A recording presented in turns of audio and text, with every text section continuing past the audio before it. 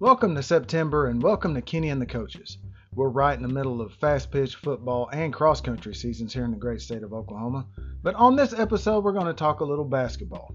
One of the most successful girls basketball coaches in state history. He's done something no one in the history of girls basketball in the state has ever done. And we'll get into that.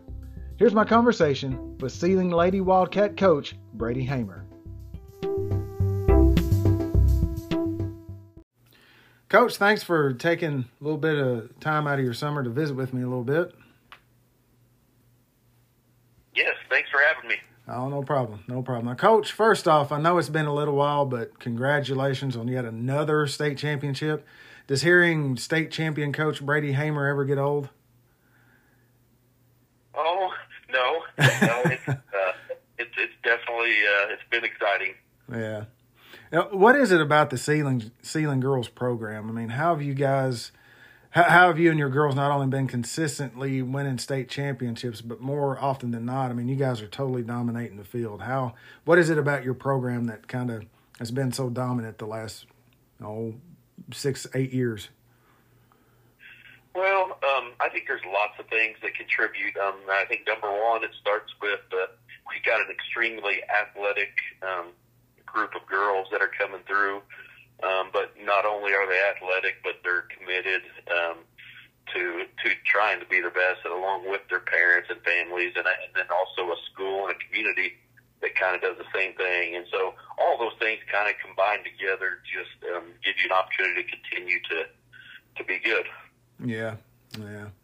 Now, 6 state championships in 8 years, 4 in a row. That's something that's never been done in Oklahoma high school girls basketball history. Has that kind of sunk in yet, that's something that you and your girls have accomplished?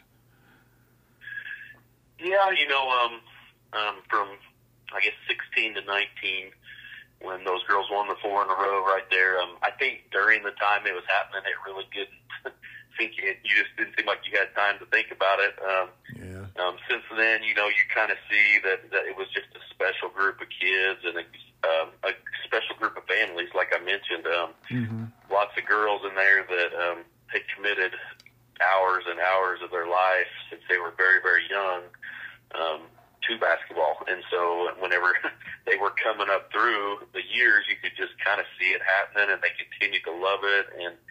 And so just their commitment level was so special. And so, yeah, from that standpoint, it's starting to sink in, but it also, I think it's shown our younger girls, the girls we got now, what type of commitment it takes. A lot of our girls now were managers on those teams.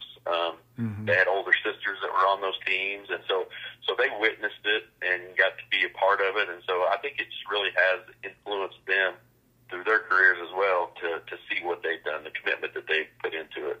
Yeah, now you kind of mentioned it a little bit. Talk a little bit about the Seiling community and how supportive they are, not just to girls basketball, but I mean, you seem to be in the mix in just about every sport. Kind of talk about the community support a little bit. Yeah, definitely. The Seiling, I've been here, I guess this would be my 22nd year. They were that way even before I got here. It was a big rival. I grew up just down the road at Thomas, and that was one of our biggest rivals, especially in football. And so we knew how much they supported athletics, how much they supported their school system. And so it is a big deal to go play games at home, especially, but even on the road.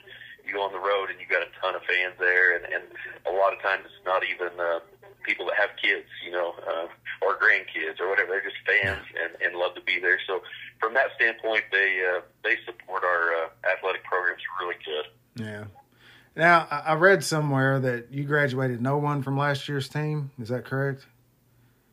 Yeah, we didn't have any seniors. Wow. So going in, a lot like your previous years, you and your girls have that target on your back. How have you consistently refocused your girls on the next season? Well, it can be hard. You brought up a good point. You do feel like you're taking everybody's best shot.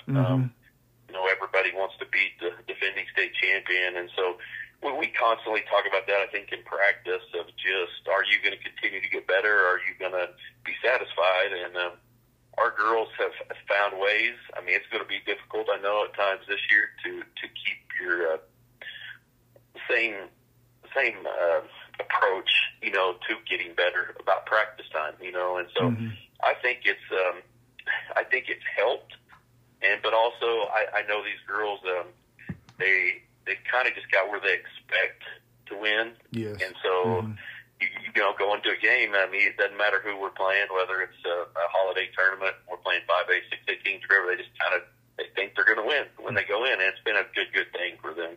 Yeah, and that's something I've always said about kids. I mean, that's what they are. I mean, they're 15 to 18-year-old kids.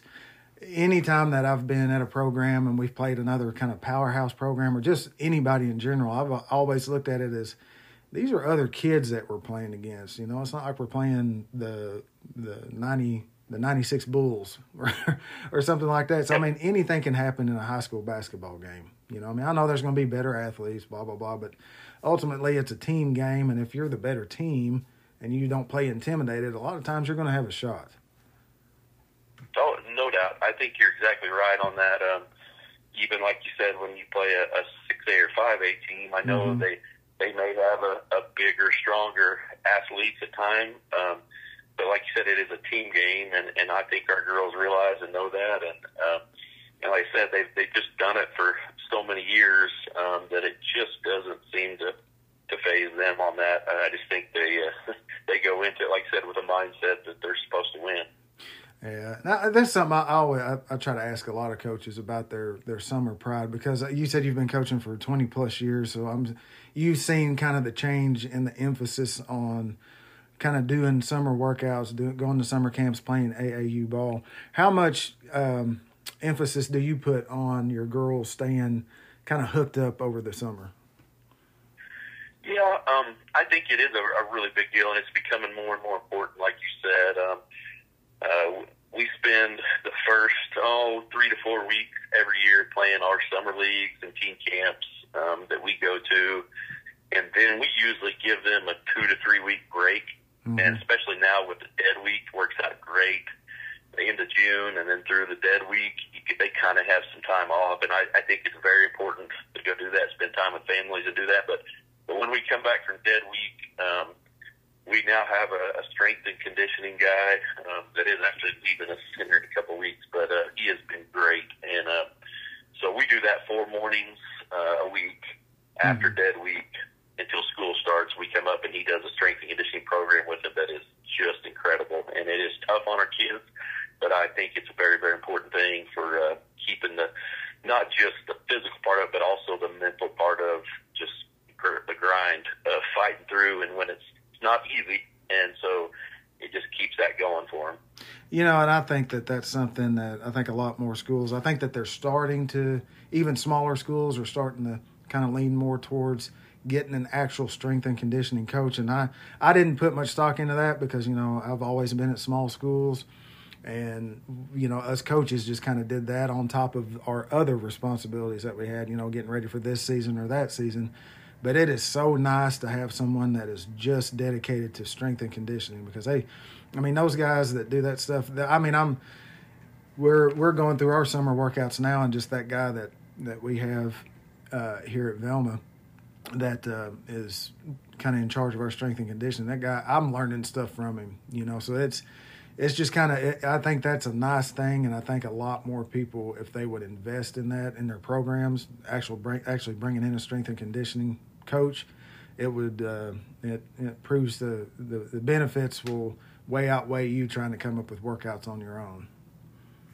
Oh, definitely. And I consider an older coach now, things have changed in that, and our new guy that we've had the last couple of years, it's just been incredible. He's doing things like you said. I'm learning from him every day when I go up to our workouts, and the stuff that he has brought, and the mental toughness. He's changed all of our kids in every sport, not just the girls' side, but boys' side. And you could just see it in our kids. He brings a confidence to them, and then, like I said, it's changed their mentality just by what they do in the weight room physically. And so it is a big, big deal. We're going to miss Devin, and but we're trying to get another one hired. And so I think it's something we're going to try to continue to do, because like you said, it does give us as a coach a little bit of a break away from the kids, so it's not the same person, on them all the time, and so I think that's been really good. Yeah. Now, how much emphasis do you put on preseason goals for your teams? I know the ultimate goal is to win the gold ball, but I've kind of gone through this question with other coaches as well. Kind of, do you have game by game goals, or do you have like overall big goals for your team, or do you do both? Well, we do a little bit of both. Our girls have done it for many years now. It's usually the seniors kind of lead them through making goals, team goals for the year that they kind of design and make a big sheet that we post in everybody's locker. And yeah, definitely number one is you want to win a state championship, but I think there's lots of little things, in girls sports, probably especially sometimes more than others. Our girls usually have, I'm trying to think of some of the things they put on there, but that some of them put no drama or no, get along with your teammates. There's lots of little things throughout a season that you learn to do. I think you learn to respect your teammates, and if you don't learn to respect them a little bit, then there can be constant problems. And so I think you develop that kind of through your preseason workouts, that type of thing. But I don't know that we have anything specific set up for that besides, they always put at the top, they want to win a state championship. So yeah. Is that something that you've always done? Because whenever I first started coaching, I didn't know anything, just like none of us do when we first start coaching. We think we know everything, but we don't. But I never really, I just went straight into practice. But I had boys too, so it's a little bit different. But yep. Is that something that you've always done with those goals? That's something that I kind of developed over time. I heard of other people doing it. I was like, oh, that's a good idea. Yeah, no, the guy I was assistant to, he did some very similar things. And then also my dad coached for years, and so I watched some of the stuff that he had done, and I think I've just kind of picked that up from what they had done. And then it's changed throughout the years, the girls have different ideas on what the goals should be and how they present them. And so it's definitely changed and evolved through the years, but it's something I learned from other coaches. Yeah. Now, you kind of mentioned your dad being a coach. Who were some of the coaches or just people in your life that had an impact on you becoming a coach? Yeah, I had 3 great high school coaches. My football coach was Mike Tyson at Thomas, and the basketball coach was Tim Petrie, and then we also had Kevin Gore as our baseball coach. And so I had 3 really good ones that helped influence that, but probably the most was my dad, being the high school girls coach there at Thomas for many years, and then Clinton and in different places. And I learned just so much from him.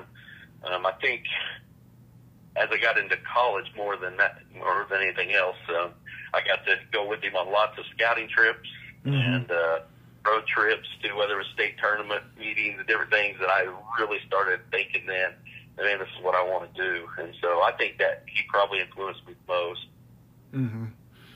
What is something that you wish you would have known as a young coach that you know now? Oh, you think of lots of things throughout the years that you make mistakes on. And one, I can think back to this deal. I played basketball in college at Southwestern, and there's one thing, we had such long, grinding practices that it just completely wore you out. And I swore, if I coach someday, I'm never going to do that. And whenever I got here to Seiling, some of those girls that played for me in the early years probably remember, man, we had 3-hour and 3.5-hour practices that were grinding, and I thought that's what I had to do. And so as time went on, too, I realized it's probably not quite as important the length as much as it is the quality of those practice times. And you can shorten the practice up, and you can get the same amount done in a shorter time, and I do think that makes it better for the kids. And that's one thing I think I did definitely mess up on as a younger coach, was thinking I had to practice a long time for our kids to be good. And so we've really shortened that up and just try to, like I said, make it constant and be going and going and going and get as much out of our time we can. And I think it helped. I think that's something I've learned through the years. Yeah. Yeah, especially like anymore with like we were kind of talking about with sports is almost nonstop for high school kids. You know, I mean, you see you got the summers off, but you really don't anymore. You get like 1 week off, like like what you were talking about. Most kids that I've kind of come to believe this. Most kids that are invested in being a good teammate and being a good player and being a part of a good team, they never turn it off. You know, no matter what sport it is, they're constantly thinking about that sport. So it's, you know, anytime, and you know, those practice can be grinding, especially if you let them go too long. And usually, you know, you get done what you got to get done, and then they'll hang on to it and they'll keep thinking about it when they go home. You know. Yep. No, it's definitely true. You talk about year round. The athletes now that play multiple sports, they really never get a break. Our girls, we talked about that last year a lot. Most of them play fast pitch softball, so they start the year out in fast pitch, and then as soon as they finish, you know, it's usually into October, so we start basketball practice, go through our scrimmages, and then as soon as basketball's over, we've had a good track group lately too. We go right into track, and they never get a break. And then as soon as track's over, school's out, and we start our summer basketball. And it is a grind. I think they do need a break somewhere in there. But like you said, everybody's pushing harder and harder these days to improve, and so it's definitely a grind for the kids. Yeah. What do you think of the 5 foul double bonus rule? We've talked a lot about that. I think in the long run we're going to like it. I think it is going to be different. I think that you know, at the end of game situation, if you are down, you used to have those 3 1-on-1 situations where you might be back in the game pretty quick. But if you're playing somebody pretty good and they're shooting 2 free throws every time, I think that's going to be difficult to beat a good team that way. And so I think it's going to change some things. I think there's going to be some different strategies that we'll learn and pick up. You know, colleges, women have been doing that for a while. Yeah. So I think we'll learn from it as we go along. Yeah, you know, I mean, when I first saw that rule or the little newsletter that came out saying that was a rule, I was kind of like, why? I mean, why this? You know, of all the things to change up, why this? And the only thing that I wish about it, because to me, whenever it's late game situations and stuff like that, like what you were talking about, and it's 1-and-1s, those are more exciting, you know, because plus that puts pressure on the kid shooting a free throw. You know, I mean, if you need to make those 2 free throws, you know, you've got to make the first one. I wish they would have made it 1-and-1s instead of double bonuses right away. That's the only thing. But I understand too. I'd heard someone say that they were trying to reduce injuries on free throws. But I don't know about you, but I've not seen an injury on a 1-and-1 attempt. But that's me. You know? No, I know. It was. I'm not sure what the design is for, but like I said, it will change the game, I think. Yeah, and a lot of it too. I kind of thought, well, they're giving us this so we don't talk about the shot clock. You know, give us something else to talk about. And there may be some truth to that. Yeah. Yep. Now, what is something that you hope your players remember about you when you're retired, or they're graduated and they're not playing for you anymore? Well, some of the players that are former players that have graduated talk a lot about being on time. We try to stress being early everywhere we go, so you're never late, and we talk a lot about that. I hope that's something that they can take with being responsible, being committed to doing what they're supposed to do. I think that's some of the important things the sports bring to our kids and what they can carry on and use later in life is the fact of just being a responsible, committed to your team and your teammates and learning to get along with teammates. I think those are all important things that they'll use later on, whether it's in their job or their families. I think that's a big deal, and I hope that's something that they take from our program. Absolutely. Now, before we get to my big 3 questions at the end, I got one last question on this one. Finish out this sentence. The Seiling Lady Wildcats win another gold ball this season if...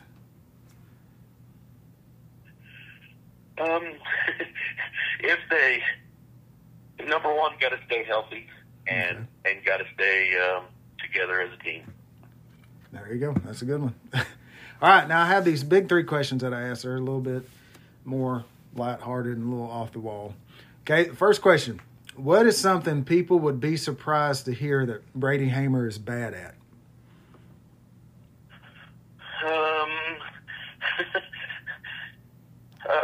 I would say, well, there's several things that I could say. I don't know that I want everybody to know the stuff that I'm bad at.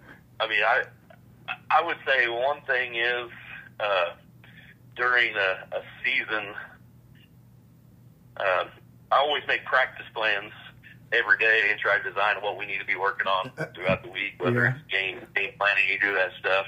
And my handwriting, if I don't type them up, my handwriting is absolutely awful. Yeah. and people may know that, but it is something that whenever we may give a practice plan to an assistant coach or a player sees it, they're like, how can you even read that? So but that's probably something that I'm the most bad at, I would say. I feel that because the place I was at before, our head coach, he would write our, just for the assistant coaches to know what our kind of breakdown of our practice was. And we would come in the last hour and look up there, and none of the other assistant coaches could read what he had up there. And we'd always give him heck about it. We'd always give him heck about it. And he's like, you can't tell what that says? Like, no, I don't know if anyone in any country speaking any language could understand what that means. So I feel you on that one. Number 2, if you could visit with any athlete or coach to pick their brain, past or present, who would it be? Ooh, I would say John Wooden, probably. I've read several books of his, and then a former coach that I was assistant to talked a lot about him, and so I got into that and got to read the books, and I just think he was a great leader, not just in what they did in sports, but also, like you said, what things in life that his players carry on. And so I think that would definitely be one I would like to visit with. I've always kind of thought that Coach Wooden is like the most. I mean, he's famous and everybody talks about how great he is, but I always think he was underrated for what he was able to do. I mean, you always kind of hear about him, but you always hear about the younger guys. But man, I think he was the original GOAT. Yep. No, I don't think there's any doubt. Okay, final question. You go to the local Seiling Pizza Shack or whatever it is you have there, and on the menu is the Brady Hamar pizza. What's on it? I need to know the toppings, the sauce, and the type of crust. Well, we have a place called Dizzo's here in town, Italian place, and I usually get the supreme pizza with a cauliflower crust, and it's a pretty good deal. Oh man, is it cauliflower crust? Does it taste like regular crust? Yeah, it really does. I can't tell a lot of difference. It's really good. Oh wow. Okay. Well, I'll have to take your word for that one. That sounds a little sketchy to me. Well, Coach, I just want to say thank you again for doing this. You already have a Hall of Fame career. I mean, you're setting records, and you have a powerhouse of a program there in Seiling, America. I would say good luck to you this season, but I don't think luck really applies to what you have going there. But thanks again for doing this, Coach. Well, thank you so much. I appreciate you having me.